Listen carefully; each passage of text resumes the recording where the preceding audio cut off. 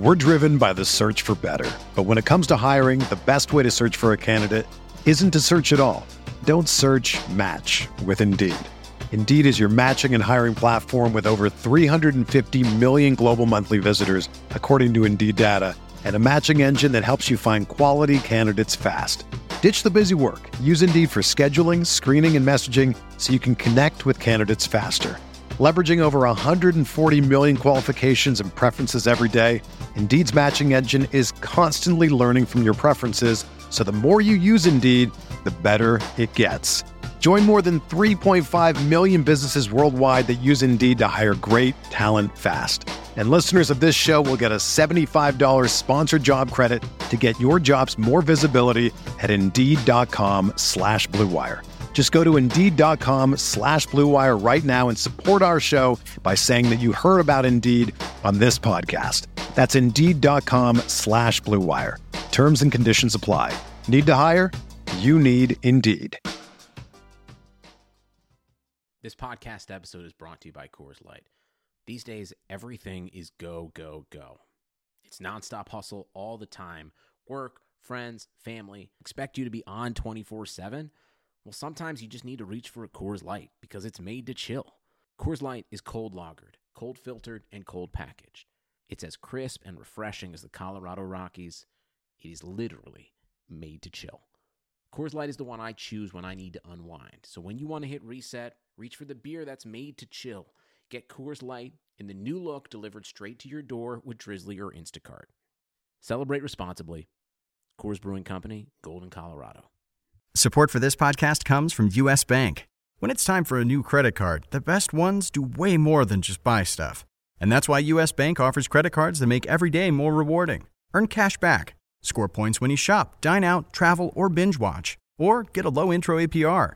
U.S. Bank credit cards were designed to fit your lifestyle. So make every day more rewarding and check out usbank.com/credit card.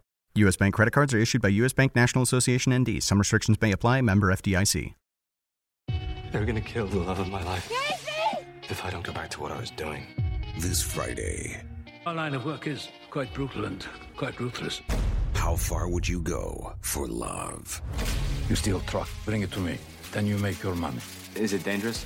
Of course it's dangerous! Nicholas Hoult, Felicity Jones, with Ben Kingsley and Anthony Hopkins. All this trouble, all this pain, for love. Collide. In theaters Friday. Rated PG-13. May be inappropriate for children under 13. Welcome to the RotoWire College Football Podcast. I'm James Anderson, joined, of course, by Mario Puig and John McKechnie. We're actually going to give the people what they want this week. No sponsor, so we're going to kind of leave it a mystery as to how shaven or unshaven we might be at the moment. But I didn't get involved in any of the late action last week, but I got a text from John in the late hours, basically throes of celebration. Basically, John celebrating the fact that he was wise enough to deploy one JT Barrett. Tell us about that, John. Well, from the week before when Urban Meyer said that he was going to use JT as his red zone quarterback, that got me excited about using him against Penn State, and then he literally said a Tim Tebow comparison, and I was like, okay, JT Barrett's going to go off tonight. And once Cardale started doing terribly, it was all JT, and now he's the starter. So, it's going to be good. That is what happened. Mario, did you get in on any of that as well? Or No, I was too scared. I can't remember what I did, but late Saturday turned out okay. I think I went with Seifo Luafau, which worked pretty good. But yeah, him and Shea Fields saved my bacon. But I would have wished I had the insight and foresight that John here did, and he did call it out well before the game. He gave fair warning around this block. So yeah. I guess I'll listen to you starting now, John. Occasionally, it's okay. Yeah, I might do it now. We might start listening to John this week. The first slate for FanDuel users is the Thursday-Friday slate.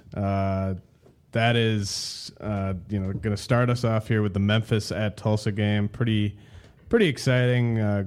collection of skill players in this game. Memphis, 10.5-point favorites on the road, over under of 77.5. Paxton Lynch, kind of the obvious top QB on this Thursday-Friday slate. How confident are you in him that you're going to pay up $9,300? Well, it's a matchup against Tulsa, and Tulsa's defense is not very good.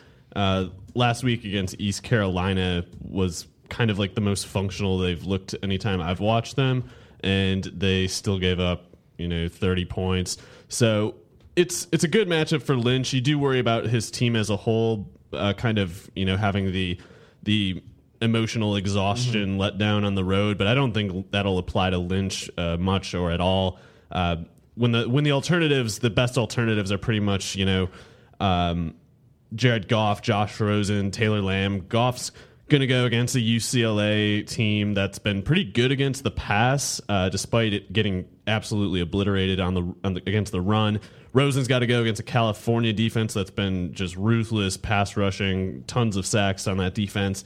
You worry about that a little bit. And then the next one, Taylor Lamb, that's a team, it's Appalachian State at home against Georgia Southern. Both of those teams are really low tempo, run heavy teams. You worry about the clock just getting away from everybody in that game, and it's not an easy defense to play against either. So I don't need to think twice about paying up for Lynch. Here's another question regarding that game. Does Dane Evans suck? Yes. Well, he looks like he'd be a better surfer or something. Yeah, but $7,900 for Dane Evans. I don't. To be fair, it was his worst game of the year by far. He generally has been pretty good, at least by numbers. He's never been a particularly promising prospect of a quarterback. It's more you just were kind of banking on his experience at Tulsa. 3-year starter going into his third year this year, I should say. It's got the system, the high tempo on offense, throwing the ball. He had amazing receivers, and even without Kevin Lucas, he still has two really good ones with Josh Atkinson, Kiaris Garrett. He missed Kiaris Garrett so many times in that game against East Carolina. Garrett was just burning them deep, single coverage, not even really trying that hard, and Evans just sends it flying out of bounds or just nowhere near him in particular. You would think Evans can't really be that bad 2 games in a row, so I won't write him off as like a GPP consideration. Still going with Paxton Lynch more so just because, you do worry about Evans's lack of raw skill showing up on the field. Now, just from watching the game and kind of watching Tulsa all season and then looking at the prices here on FanDuel, Josh Atkinson does seem to, I don't know if you would say that he's a better receiver than Kiaris Garrett, but, I haven't really, every time he gets the ball, it seems like stuff kind of happens. He's kind of a nice big target. Are you giving him the edge over Garrett going forward with Kevin Lucas out, or are you, the price difference there, they're $600 apart, Garrett being the cheaper option. Would you just go with the cheaper option every time there? I would take Garrett outright, regardless of being $600 cheaper. Atkinson has been more efficient on a per target basis, but that's largely because of the kind of routes that they run. I've seen Garrett's been much more targeted, first of all, much more. He has to be one of the 10 most targeted receivers in the country. So to be at sub 7,000 at home in a game with an over-under like that, I think Garrett's the obvious must play on this slate, even more so than Lynch. But the thing is, Atkinson totally worth owning at 7,100. I would make an effort to get them both in, actually, just because they both get so many targets. But some of those deep throws that Evans was just missing to Garrett, and Garrett's been open a lot. I think he's an NFL player. I think Atkinson looks really good too. But eventually, some of those are going to be catches for touchdowns instead of just lame looking punts that just sail out of bounds on them. What do you think, Jan? Are you on the same page there? Definitely. I definitely am going for Garrett in all my lineups this week. Mario was right. He is the second most targeted receiver in the country right now, even more than Josh Doxson. Wow. So that definitely seems like a price to take advantage of. The next game on this slate, Cal at UCLA. UCLA 3-point favorites at home, over under here of 68. That's a pretty high over under for two decent teams. How do you see this one playing out? Well, it's a game to target generally on this slate, I think, at least more so than Georgia Southern, Appalachian State, or Temple, East Carolina. just because both California and UCLA have been pretty up-tempo this year, and Cal's defense somehow is the better one, it looks like, at this point in time. They're better against the run than UCLA, but probably not better against the pass, and yet they have a really good pass rush. So you do worry about, both quarterbacks in this one disappointing one way or another. I mean, Goff's a little expensive for me. Rosen's a little expensive for me, especially with Lynch just $700 and $800 away from them, respectively. So I'm not going to go with either one on FanDuel, but it's the receivers, the running games, especially in that game, should do well. I mean, Paul Perkins should do really well against a California run defense that has pretty good numbers, but they're kind of fake just because they've had the sack yardage subtraction in play there. Run defense is still exploitable at home. You have to like Paul Perkins, I think. So it's something to target more than, the run heavy game of Appalachian State, Georgia Southern, which might not be, I could be wrong first of all, but it might, if I'm not wrong, it's not necessarily obvious because Georgia Southern and Appalachian State are both really explosive on a per play basis. You just, again, worry about the clock running out. Whereas UCLA Cal is an all too easy to envision scenario of just Pac-12, both quarterbacks going to 40, 45 pass attempts, 30 points on each team or more. So it's a game that should have fantasy production. I think the running game is a lot easier to predict than the receiving game just because both teams tend to rotate the receivers quite a bit. But Kenny Lawler's the lead guy at California by a big margin, and then UCLA. Jordan Payton and Thomas Duarte are the two lead receivers there. Okay, so yeah, maybe stay away from the quarterbacks in that one, but there are definitely some points to be had. Georgia Southern at Appalachian State. Appalachian State 6.5-point favorites, over under 62. Matt Breida has been extremely productive on a per carry basis, but are you willing to pay up $8,900 given the kind of shared workload in that backfield right now? I don't think that I am. Initially, I definitely liked Georgia Southern in this game, but the more I looked into it, Appalachian State is playing like amazing defense against the run this year, and given that that's pretty much how Georgia Southern operates on offense, I'm kind of afraid of using any Georgia Southern options there. I do think Breida might be worth owning in a GPP scenario just because if he does somehow get to like 25 carries, if his averages at all, hold up, he's averaging, first of all, more than 10 yards a carry. So if he drops to 7.5, really slacks off and only gets 7.5 yards per carry, but still goes over the 20 mark, which if it does ever occur this year, you would think this would be a top scenario for that to occur just because they're used to blowing people out and not needing him for more than like 10 or 11 carries in a game. Appalachian State probably won't be put away that easily, so he might get more run than usual. I do like him more either way than 9,400 for Jahad Thomas, but I'd rather drop to like a Paul Perkins at 8,100. Jarvis Cooper at 6,200 really catches my eye. He seems to kind of emerge as the lead running back for Memphis. They'll still rotate him out, but 6,200 for a guy who's kind of like the short yardage runner on a team projected to score like 45 points. He's also a better alternative, I think, at least for maybe like cash game considerations. All right. The last two games on the slate, Temple at Eastern Carolina. Eastern Carolina, 2.5-point favorites there, over under 51. And then Utah State, 5-point favorites on the road at San Diego State, over under 44. Anything you guys see in either of those two games that's worth kind of taking a look at? Well, let's see. So East Carolina is favored in this one, which is kind of surprising to me just because Temple's been so good this year. They've beaten some really good teams, and their defense is pretty convincing. The only time it really showed any cracks was, I think, against the pass, both times on the road and against Cincinnati and Massachusetts. So both of those teams, especially Cincinnati, are good at throwing the ball. They've been tested, and they still have great numbers. I'm not sure that East Carolina is in sync enough and kind of coherent enough philosophically to really just be super reliable in a game like this. They didn't look particularly smooth against a bad Tulsa defense last week. They really sputtered a lot, actually. They don't really know what they're doing with their quarterbacks, Blake Kemp, the passing specialist, and James Summers, the really good runner who sometimes throws also. But it's a tough defense for either one to go against. You worry about they haven't shown much rhythm to begin with, so going against a team like that, if the rhythm sputters, either quarterback could get pulled for the other multiple times.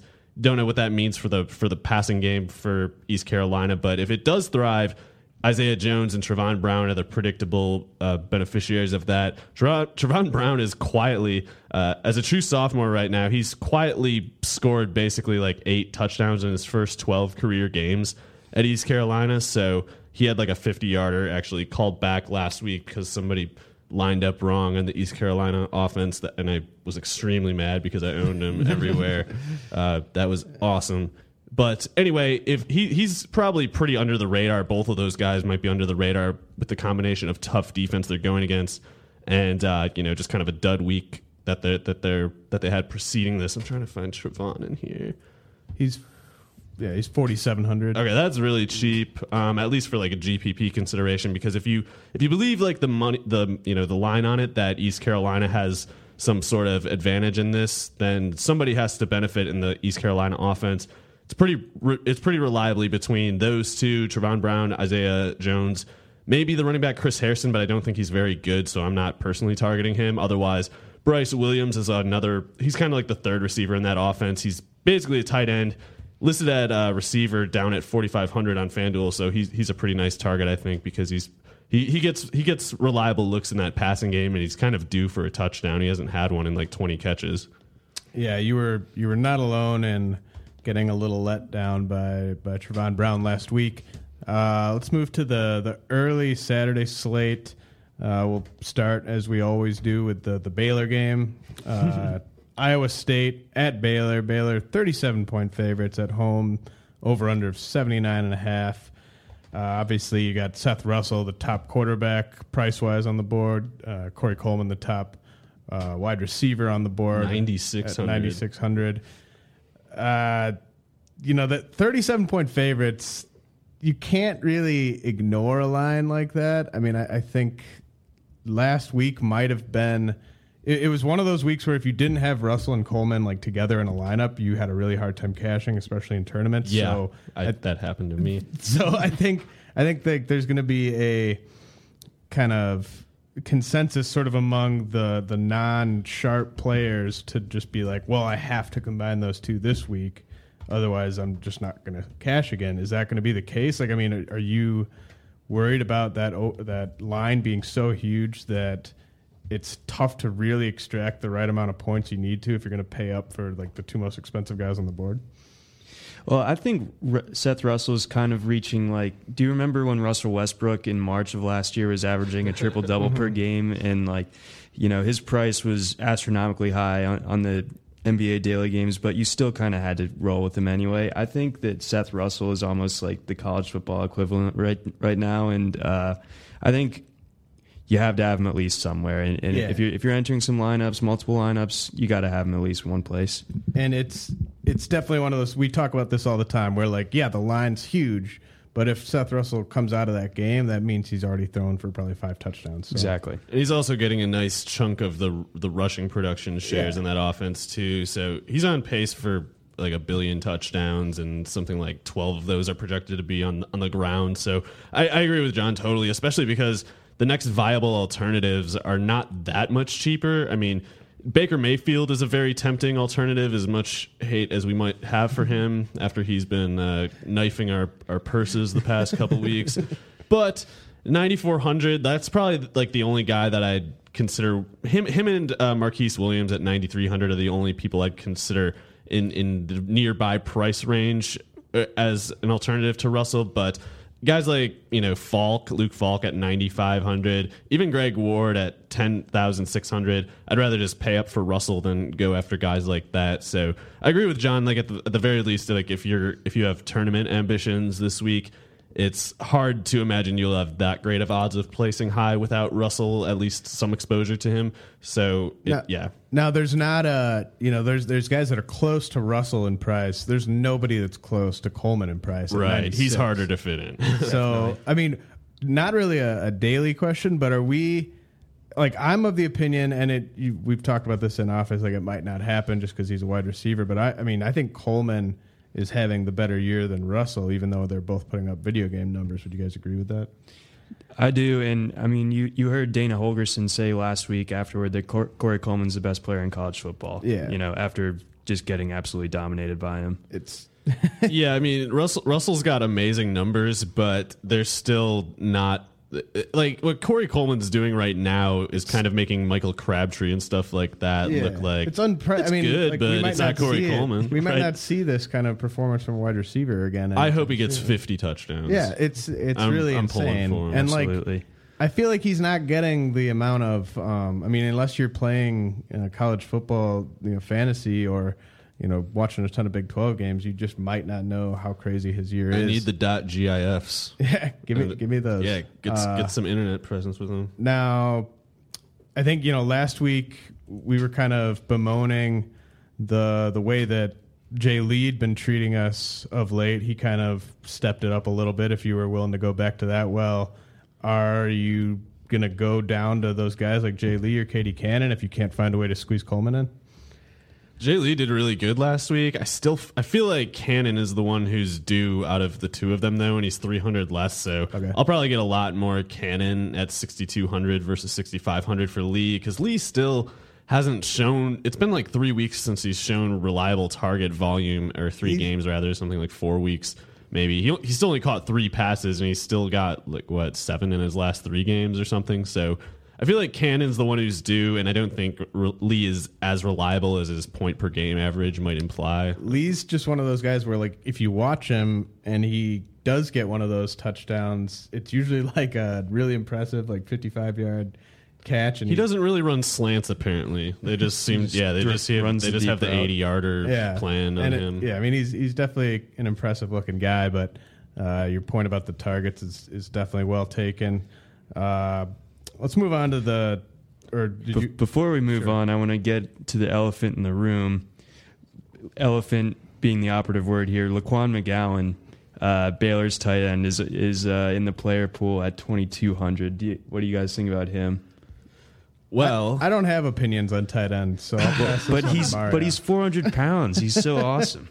Apparently his ceiling is 1 reception for 18 yards and a touchdown, but at 2,200, I mean that's worth some tournament exposure, I guess. But yeah, it'd be nice if they started getting him some carries or some other borderline degrading novelty role that they already have. They when they throw him the ball, it's like they're just saying look at how these guys on the other team can't stop our fattest guy. They can't stop our fattest guy. That seems to be what it is, rather than any kind of tactical consideration. There's an incredible picture of a Kansas safety from the back of the end zone. The picture's taken, and McGowan is just bearing down on him. It's incredible. He looks so terrified. I'd like to know how they, what the process was for them getting a uniform to fit him. That really has to be kind of unprecedented in college football. The sizes that it must have taken to get him covered up. All right, Texas Tech at Oklahoma. Oklahoma 14.5 points. Favored by 14.5 points. Over under there is 74.5. We joke about Baker Mayfield. I mean, I rolled with him 2 weeks ago. Obviously, he didn't do much, and then as predicted, with none of us really being that involved with him last week, he had a really nice day. Luckily, got some Sterling Shepard action going last week because that price was just way too low. But overall, didn't quite get the payoff I would like from that Oklahoma offense. Big favorites, nice matchup. Are you going to the Sooners this week? I probably will. Like I was saying before, Mayfield's probably the most interesting right below Seth Russell tier quarterback, and he's gives you some decent cap relief from Russell despite possessing similar or even just about equal upside, because Pat Mahomes struggled last week against Kansas, which is kind of terrifying, but I don't know. He was really convincing before that and against a couple tough teams too, and I think he has to bounce back. With that said, Oklahoma defense has been pretty tough, aside from when they let Dane Evans just disembowel them. None of this makes any sense, but really nothing that happens with circle of just insanity trying to trace these matchups. But anyway, Mayfield, I'm pretty confident will have a really big game. He's a dual threat guy too, so he has the GPP upside as well as the cash game reliability. Mahomes at 9,300 I probably won't target, but some of Mayfield's guys, I mean, we all love Sterling Shepard. I think 7,400 is totally fair for him. And even Dede Westbrook at 5,900, I think you have to like quite a bit. Any of the skill guys on Texas Tech? Sorry, but before we leave the Sooners, it seemed, I don't know, did you guys see, was Perrine injured last week or something? Because Joe Mixon got more work than him. I wasn't watching that game. Do you think they were just trying to, keep Perrine fresh? Because I mean, they won 55-0. I think. I mean, yeah, it's hard to tell just because I mean we've seen not only Mixon but this guy whose name I still don't even know. What was his name? But anyway, they've been rotating Perrine out and they've had this guy. Is it Daniel Brooks? Is that who it is? Yeah, it must be Daniel Brooks. Anyway, they've shown a kind of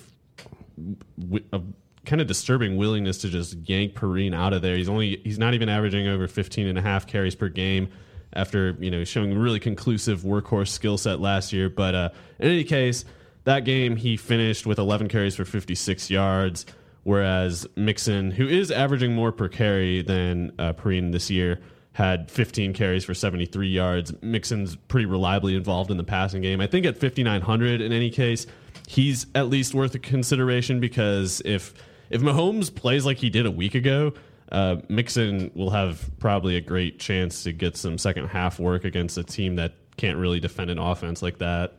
Now, Texas Tech still expected, according to Vegas here, to put up 30 points or so in this game. Are any of their sort of cheaper, Devin Lauderdale, Reginald Davis, those types of guys at 5,400 and 5,300, or maybe even Jakeem Grant at 69? Do any of those guys stand out, or are you kind of staying away from the Red Raiders? I probably will stay away. Especially with Westbrook on the much higher projected scoring team at 5,900. I don't think there's a reason to, risk yourself with Devin Lauderdale, who's pretty hit or miss. Now, big over under here. I don't know really where to go investment wise. Washington State at Arizona. Arizona 7.5 point favorites. Over under 72 in this one. Before we get to the prices, is there a update on Nick Wilson's status for the Wildcats?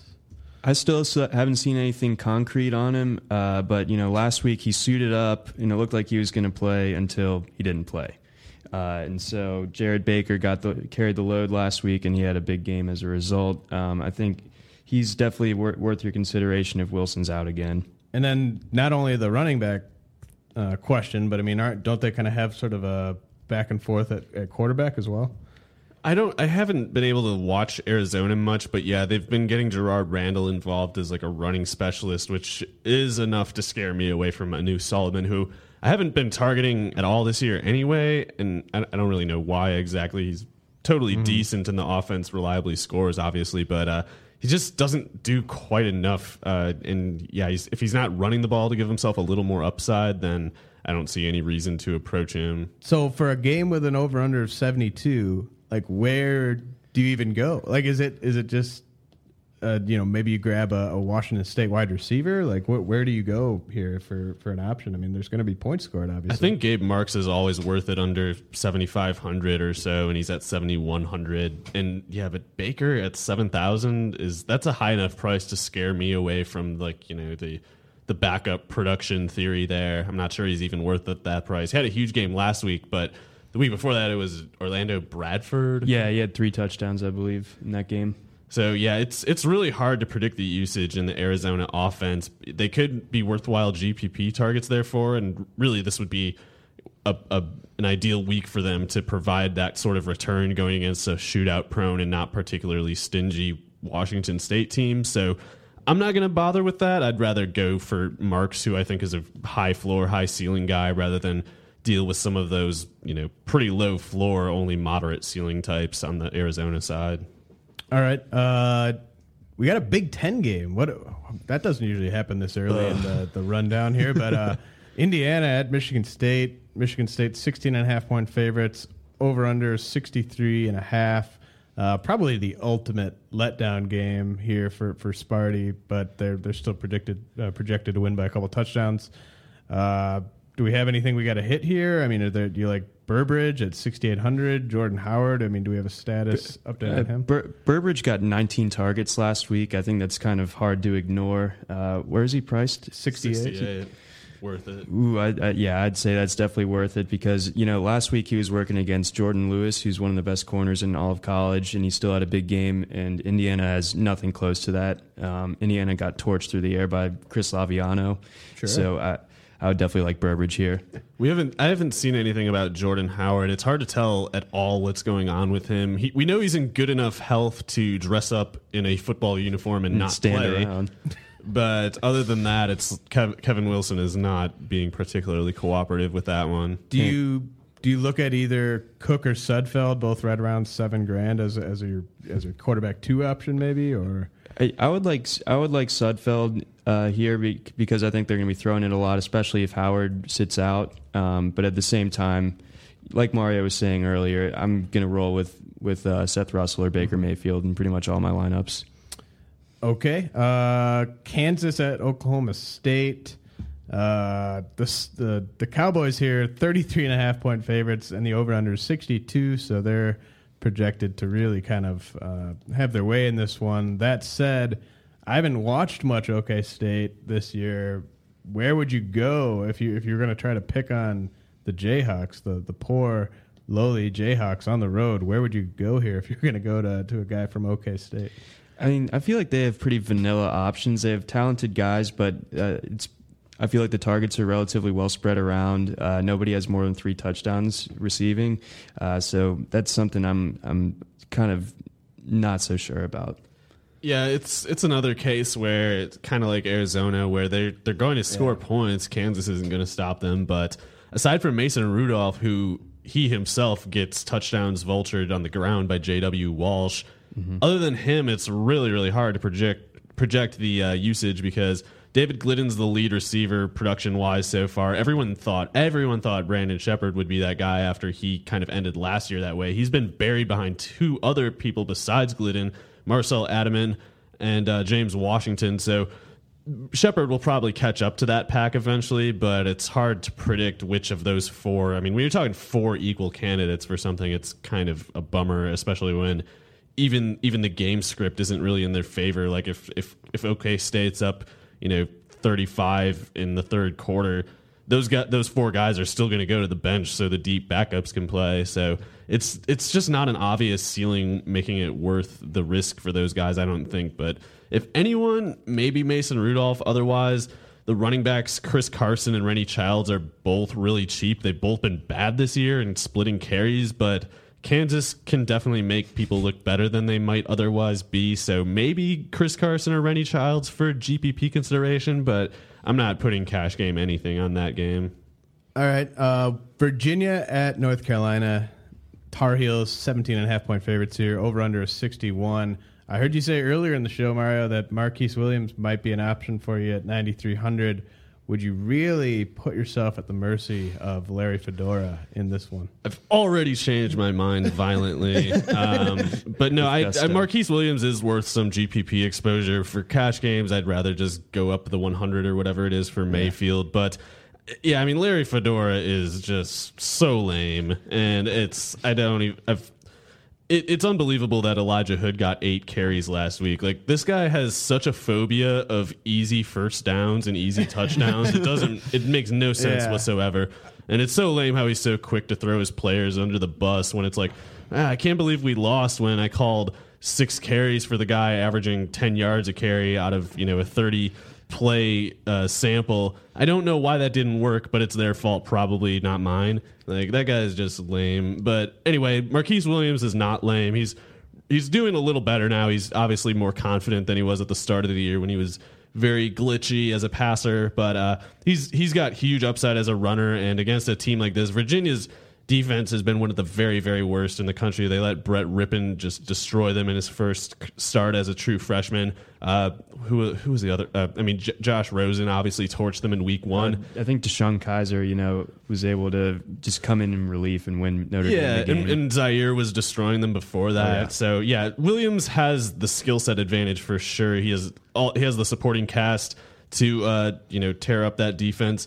Speaking of the supporting cast, I wouldn't bother with anybody but Hood myself, but there is GPP appeal if one of Ryan Switzer at 5,100, Keanshawn Davis at 5,000, Bug Howard wherever he is, and 5,100 is cheap for Switzer, to be clear. So that I would not argue against picking him. But Hood at 6,000, as much as I have very low expectations for Larry Fedora, I don't think he can be so inept as to keep Hood below the 15 carry mark 2 games in a row. Yeah, so if you have some self-mutilating tendencies, then you might want to invest in this game, the Tar Heels specifically. The next game, Houston, 21.5-point favorites at UCF, over-under 57. Kind of a bummer that they have Greg Ward priced so high at 10,600. Kind of like we talked about earlier in the show, no real reason to pay that price tag with Seth Russell sitting up there in that same neighborhood. I know on other sites, Greg Ward is a bit more reasonable. I got to imagine you guys expect that he'll have a typical quality day. Yeah, he'll have no problem just doing whatever he feels like to Central Florida. But like we said, at 10,600, that's just too much. And I think DeMarcus Ayers at 7,700 with how big this slate is and how the other receivers are priced, it is unfortunate. But I'm just not really feeling using Houston this week. I do like Farrow at 6,700, but I agree with John. I don't think Ward or Ayers are worth it. Only other player I'd consider maybe on the Houston side is Chance Allen, who finally had a good game last week fantasy-wise, despite having some pretty decent real-life performances. He's been good on a per-target basis, and he's their second most targeted behind Ayers, who has a huge lead. But Allen's only 5,200, so if you really believe Houston's going to go off, maybe that's how you can get some of the action there. But yeah, otherwise, just Farrow for me. 6,700 is really cheap for a guy who is in an offense that is as run-based as Houston's is and projected to score as much as them. And eventually, some of these wide-open corner-turning runs that Ward is getting are not going to be there because defenses are going to worry more about contain than the inside, and that's when Farrow goes loose. Yeah, you would imagine that at some point the defenses would be able to stop Greg Ward. The next game, Clemson, 7-point favorites on the road against Miami, over under 56. I know we're not going to really be deploying Deshaun Watson this week, most likely. But have you seen him recently? Has he been? Do you know if he's been looking better than he was in the early going? I haven't watched much, but the numbers are so much better. John, did you happen to catch any of that recent stuff? I didn't. I know that Boston College does have a good defense, so it is encouraging that he was able to shred them for his best fantasy performance of the season. Yeah. But at the same time, we're looking at 9,400, same as Baker Mayfield. Right. Too expensive. Yep, yeah, absolutely. What was his price last week? Because I feel like it must have jumped considerably. I feel like he's been really high all year, but I thought it was something like mid 8,000s last week. I don't know, maybe low 8,000s. Just guessing that. Yeah, I don't like. He's kind of in that same boat as Marquise Williams, where there wasn't really that 1 week to really jump on a huge profit potential there, because I don't think the price ever really got low enough. But I guess can we move on from that one? Yeah, I guess if you're looking for a really, really deep prospect to actually at least keep an eye on Clemson, that void with the Mike Williams injury looks like it might start to get filled by Deion Kane, their really hyped true freshman receiver. He's got 2 games in a row with 90-plus yards. No one was stepping up there besides Artavis Scott, so he's probably someone to at least keep an eye on. All right, Tennessee at Bama. Anything to see here? Derrick Henry was in a pretty obvious play last week. Bit more expensive this week at 8,500. A little bit worse matchup. Am I reading that right? I think Derrick Henry will do fine this week. 8,500 though. I think. Well, actually, he's still going to crush Tennessee. You could build a lineup around. Well. You could build a lineup around Henry. I wouldn't be worried about using him. Pricey tag there. Jalen Hurd, I would stay away from this week. Obviously, going against the Bama run defense. Yeah. I just need to state the obvious there. Stay away from Jalen Hurd. Yeah, so I agree. Henry's the only person worth targeting at running back in this game, but at receiver. Let's see, what's his name? Calvin Ridley, 5,700 for him is really cheap. I know Jake Coker is not very good. Whoever they play at quarterback is not going to be very good, but Ridley's got the Lane Kiffin target funnel going on. They tried to do it with Ardarius Stewart. He wasn't catching the ball, so he wasn't making plays. So they switched it to Ridley, the 5-star true freshman. he's been getting the funnel now. He's not going to be Amari Cooper, but he's going to be good. And the Tennessee defense is not particularly adept in any regard, and they obviously have been burned against the pass this year, most notably against Bowling Green. But yeah, I like Ridley at 5,700 a lot, cash and tournament both. The Lane Kiffin target funnel. That's the thing. We're going to get to the late slate here. We don't usually break down the late slate, but we're going to get to that in a second here. But yeah, Derrick Henry, quite easily the priciest running back on the board for this early slate, and probably for good reason there. The next game, gross. Got a little run of Big Ten games here. This game is we're skipping. we're going to do Northwestern, Nebraska really quick. Northwestern at Nebraska. Nebraska 7.5-point favorites, over under 51.5. Tommy Armstrong, kind of a poor man's Baker Mayfield in terms of the hate that can be leveled his way. I do not hate Tommy Armstrong, for the record. I do, for the record. Me and Tommy were the lead name. Me and Tommy know what's up. Anything you guys want to talk about with this one? Westerkamp's price, it was a bit too much, but with the lack of recent production, he's back under 6,000, which is nice. And Northwestern's defense got 40 dropped on them by Iowa with a banked up quarterback last week. And it's in Lincoln, so maybe Westerkamp is a guy you look at. How about what's Pearsonell's price stat? He's 4,600. I just looked. I obviously right above the minimum. Major Pearsonell fanboy, but I don't think I'll be going after him until they kind of. I don't think this is the setting for the Nebraska passing game to go off to the extent that both Westerkamp and Pearsonell can be safely projected for a good workload. They might kind of do alternating big games the rest of the way. But otherwise in this game, I think one of the best values on the slate, it's so low, I had to start looking if he was injured or something, and I'm not finding anything. But Justin Jackson, the Northwestern running back, is 5,400, and Nebraska's, obviously it's on the road. Nebraska's favored. That's not that great for Justin Jackson's, objective projections, but just in a subjective way, it's easy to point out that he's way better than that price, and his workload is huge too. So I love him as a cash game consideration. He's not going to be like the Canzeri bargain from a couple weeks ago, but 5,400 for him is really cheap, especially with how much yardage the Nebraska passing game gives up. And it's important to note that Jackson, he hasn't been good in recent weeks, but he was going against Michigan and Iowa. Those are two excellent run defenses, and his workload was 10 and 12 carries respectively. I see that jumping closer to 20 this week for sure. Yeah, him going into this week reminds me of Martese Waller, of totally weird example, but or going against UNLV, Fresno State runner Martese Waller was getting totally shut down in the first month, but he was great last year. Same is true of Jackson. He was great last year, started this year hot. I think he bounces back. All right, Auburn at Arkansas. Before we fall deeper into the Big Ten abyss, Arkansas 5.5-point favorites, over under 51 here. Kind of speaks to how disappointing this season's been for Auburn. Definitely wouldn't have expected to see that line coming into the year on this game. Do you guys see anything here worth taking advantage of? Ricardo Lewis at 5,600. He started to really kind of show what he can be last week. I think Mario called that he would really take over and do well without Duke Williams trying to siphon targets from him. And 19.8 points on FanDuel against Kentucky. I could see him getting a huge target load again against Arkansas. I think Drew Morgan, the Arkansas receiver, is a consideration at 5,700 for GPPs just because he has been getting targeted a lot. He's been pretty productive since Keon Hatcher got hurt and the other one, Jared Cornelius, got hurt, I think.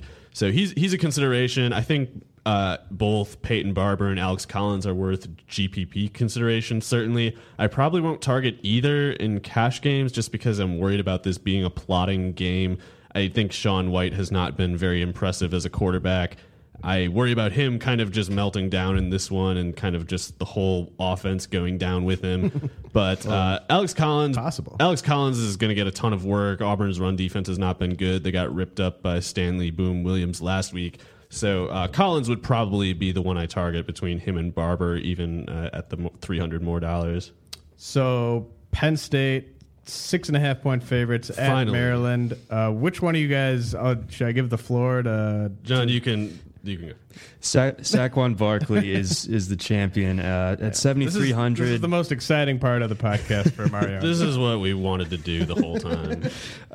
At 7,300, he ran for almost 200 yards on Ohio State last week. Maryland does not have the same kind of defense as Ohio State. It is way worse. Yeah, you may not believe me, but it's true. So I could see him just absolutely shredding Maryland. I think James Franklin is still bitter about last year when Maryland somehow beat Penn State up there and they stiffed him during the pregame handshake. This is going to get ugly for Maryland, even if it's in Baltimore.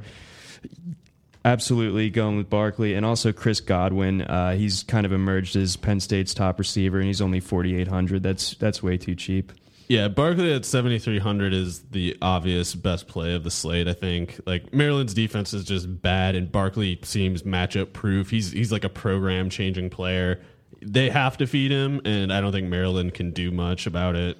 All right, so the 42-minute mark of the podcast, we've got the highlight here. We kind of buried the lead, I guess you could say, but that's what happens when it's a Big Ten game. Like, I'm not going to lead off the podcast talking about Penn State. Saquon Barkley podcast. So Wisconsin, Illinois.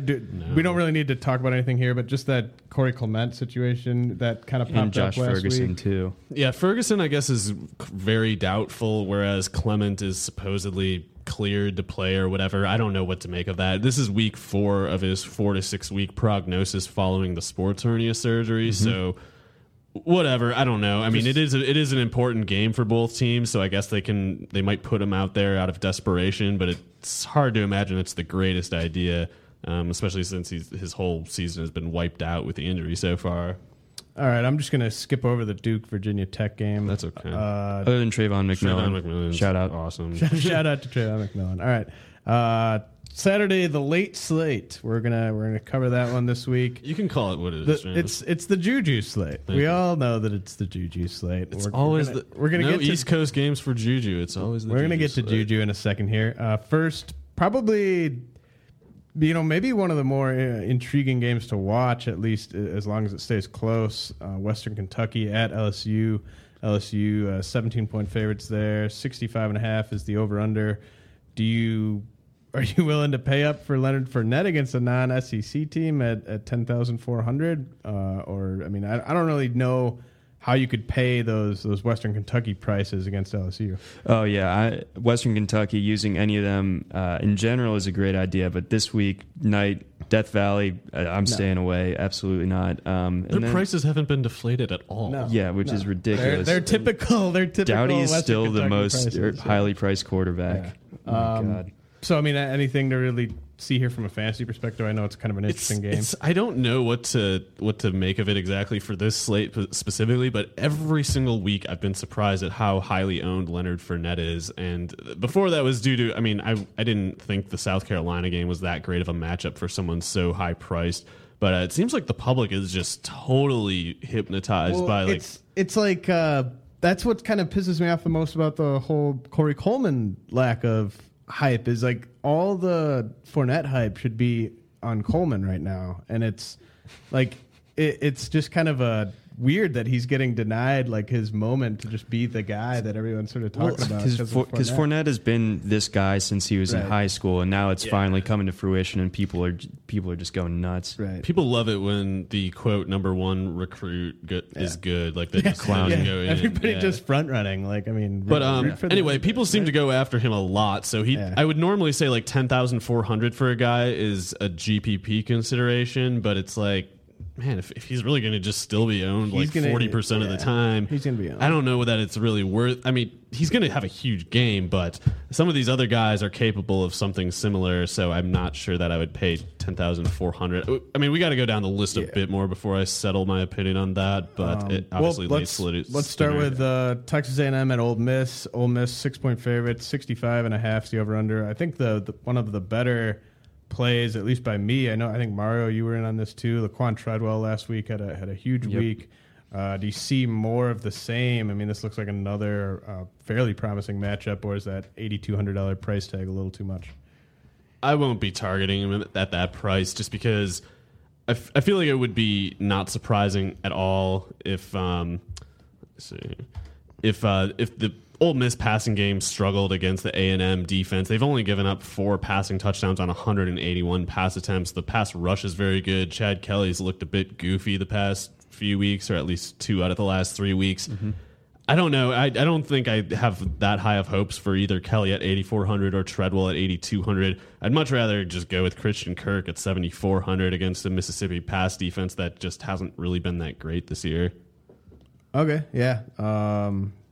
Is that all good on that game? All right. Well, the Juju game, this is where you probably want to invest some serious coin. Utah at USC. USC 3.5-point favorites here, getting that standard USC, whatever. Whatever. benefit from Vegas there with that line, but Juju Smith really kind of doing Juju Smith stuff last week, and kind of got to imagine that he'll do the same this week at 8,400. I know Mario, you had him, I think, as your number 2 overall receiver this week. Is that a fair price on him? Sorry, Juju number 2 overall? I think for your weekly rankings, you might have had him. Oh, was that? 2. Oh man, no. Sorry, I gotta go check the page now because okay. So Utah is not that great of a matchup. Just briefly, sure. There's definitely some dysfunction going on at USC, even on just kind of like a player by player level. Even absent the drama consideration, they just haven't quite been doing what they should be able to. I don't know. I mean, it's the Juju slate, so I don't want to take the spotlight away from him. But you can hate. I'd probably just go down to the 74,000 mark again for Christian Kirk because they get similar target volumes, and I think I feel better about Texas A&M scoring points than I do USC. Ooh, interesting. All right. Well, I guess that's one expert that won't be owning Juju Smith. Take me down. I think Juju's matchup proof. I think he was going against Notre Dame. That's what they call him, matchup proof Smith. Against Notre Dame, he absolutely shredded them. I think he's still going to have a big game. I think USC has a pretty banged up receiving core even still, and I think that could actually make Adoree Jackson kind of an interesting play at 6,000. If he gets a bit of an increased workload on the offensive side of the ball, which I believe he is in practice this week, he could definitely be a guy to look at 6,000. Yeah, I just looked. I have Juju at second. I think I might have to put like Agilent Holly in front of him. No, but you're anyway, okay. You're okay. The pool is a bit thinned this week. Apparently, there's some tough matchups. I mean, Josh Doxson's not playing. Yeah, Doxson's not there. The number 13 guy is a quarterback for Old Dominion who's actually just listed at receiver. So, nice. Right. Yeah. Colorado at Oregon State. Anything to talk about here? I know you rolled with Leofau last week. He's 8,300 this week. I gotta move off though because that price is high. I thought he was like something like 6,500 last week or something. But anyway, on the road against Oregon State, they're more vulnerable against the run than the pass. And even if they were vulnerable against the pass, Shea Fields, who is better than Nelson Spruce at this point, is out with the high ankle sprain. So Nelson Spruce, 6,400 is really cheap, though, especially for a guy who might get like 15 targets.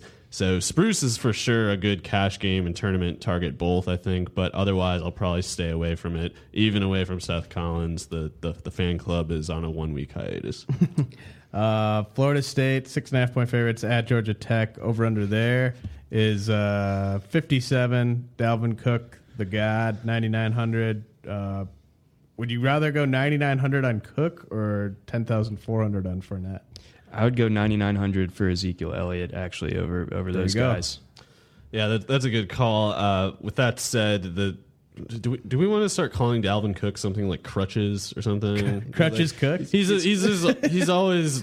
He's always on the injury report. So he's always like having in the middle of the game too. It's like there's like 6 tweets a game from beat writers and people panicking on Twitter because it's like, oh, he's taking himself out of the game again and it's going to the trainer's table, and then it's like they put him back in. Just kind of quietly, but for a 70-yard touchdown run, and then in the end zone he pulls up again. Deploy him for a quick, super long touchdown, and then take him this is exactly. I actually do like Cook a lot at 9,900 against Georgia Tech. Georgia Tech's defense is not very good. They got ripped up by Cook last year. Cook's on an entirely different level this year relative to last. So 9,900. I don't feel strongly about Elliott or Cook over each other. I would probably try to pay up for Fournette at 10,400, but if I couldn't, I would not lose sleep over going with the 9,900 pair of Elliott or Cook. Mm-hmm. All right, I'm gonna. Cool if I skip over the Wyoming game.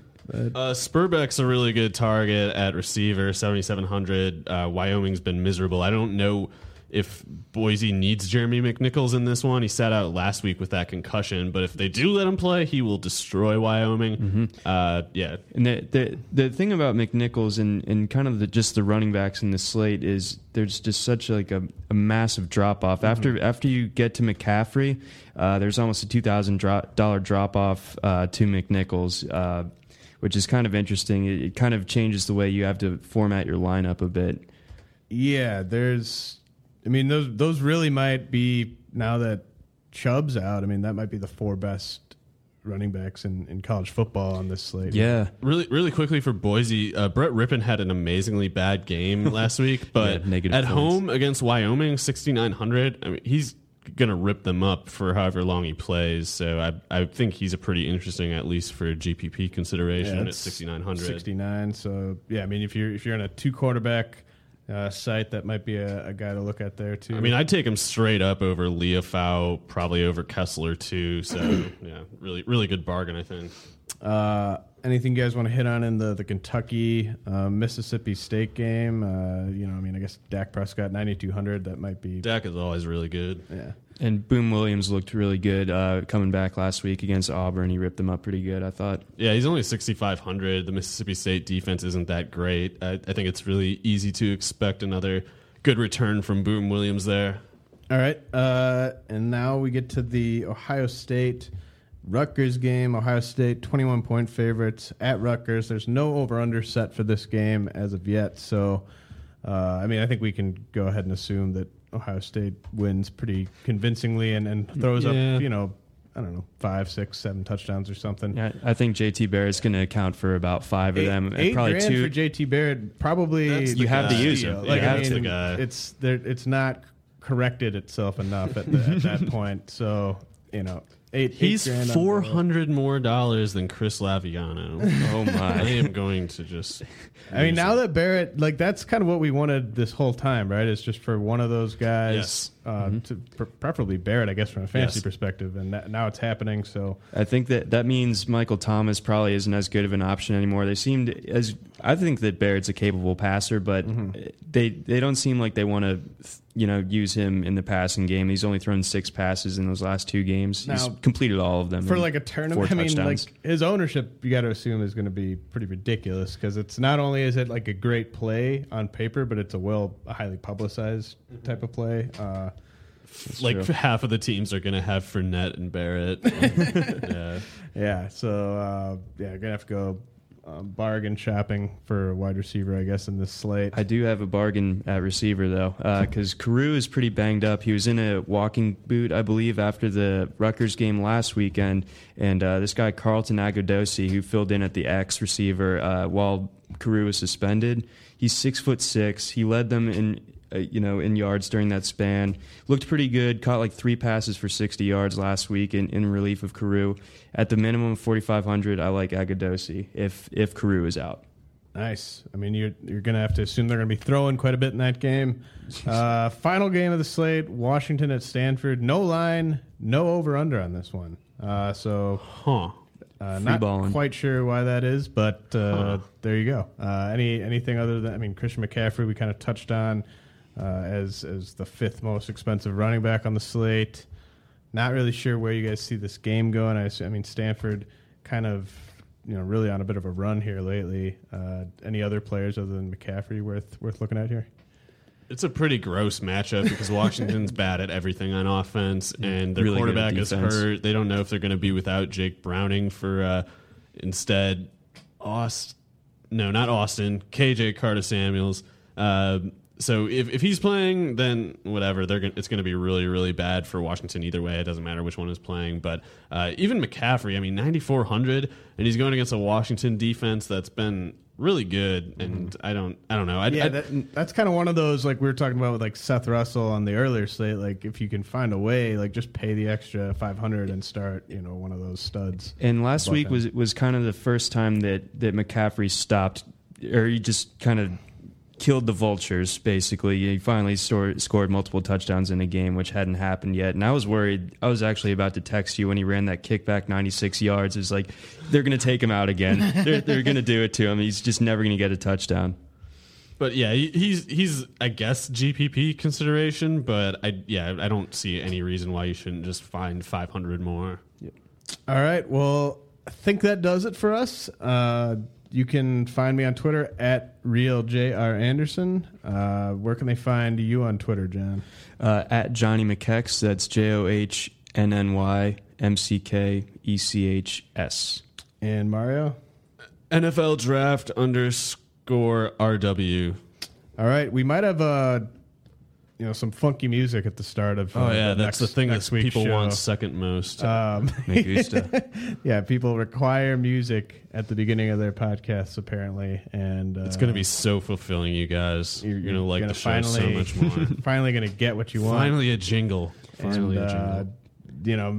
Maybe if you want to sponsor the podcast, you could hit one of us up on Twitter. But we are not above payola. I kind of like it this way. I mean, it's nice. We just kind of breeze through it, liberating. Hit more games. We can shave with what we want to, not what we have to. Yeah. No Shave November's coming up, so this is probably pretty good timing. We'll talk to you guys next week. Whether you're a world-class athlete or a podcaster like me, we all understand the importance of mental and physical well-being and proper recovery for top-notch performance. That's why I'm excited that Unified Healing is sponsoring podcasts on the Blue Wire Network. Unified Healing is a new and super innovative global network of wellness centers powered by Energy Enhancement System, or EE System. If you haven't heard of the EE System yet, then you'll want to listen up. This technology promotes wellness, deep relaxation, purification, and rejuvenation. Wherever you are across the globe, access to a center is easy and affordable. Interested in experiencing the EE System technology for yourself? Go to unifiedhealing.com/bluewire to learn more and find a center near you. That's unified, UNIFYD, healing.com/bluewire. No material or testimonials on the Unified Healing website are intended to be viewed as medical advice or a substitute for professional medical advice, diagnosis, or treatment. Always seek the advice of your physician or other qualified healthcare provider with any questions you may have regarding a medical condition or treatment and before undertaking a new healthcare regimen, including EE System.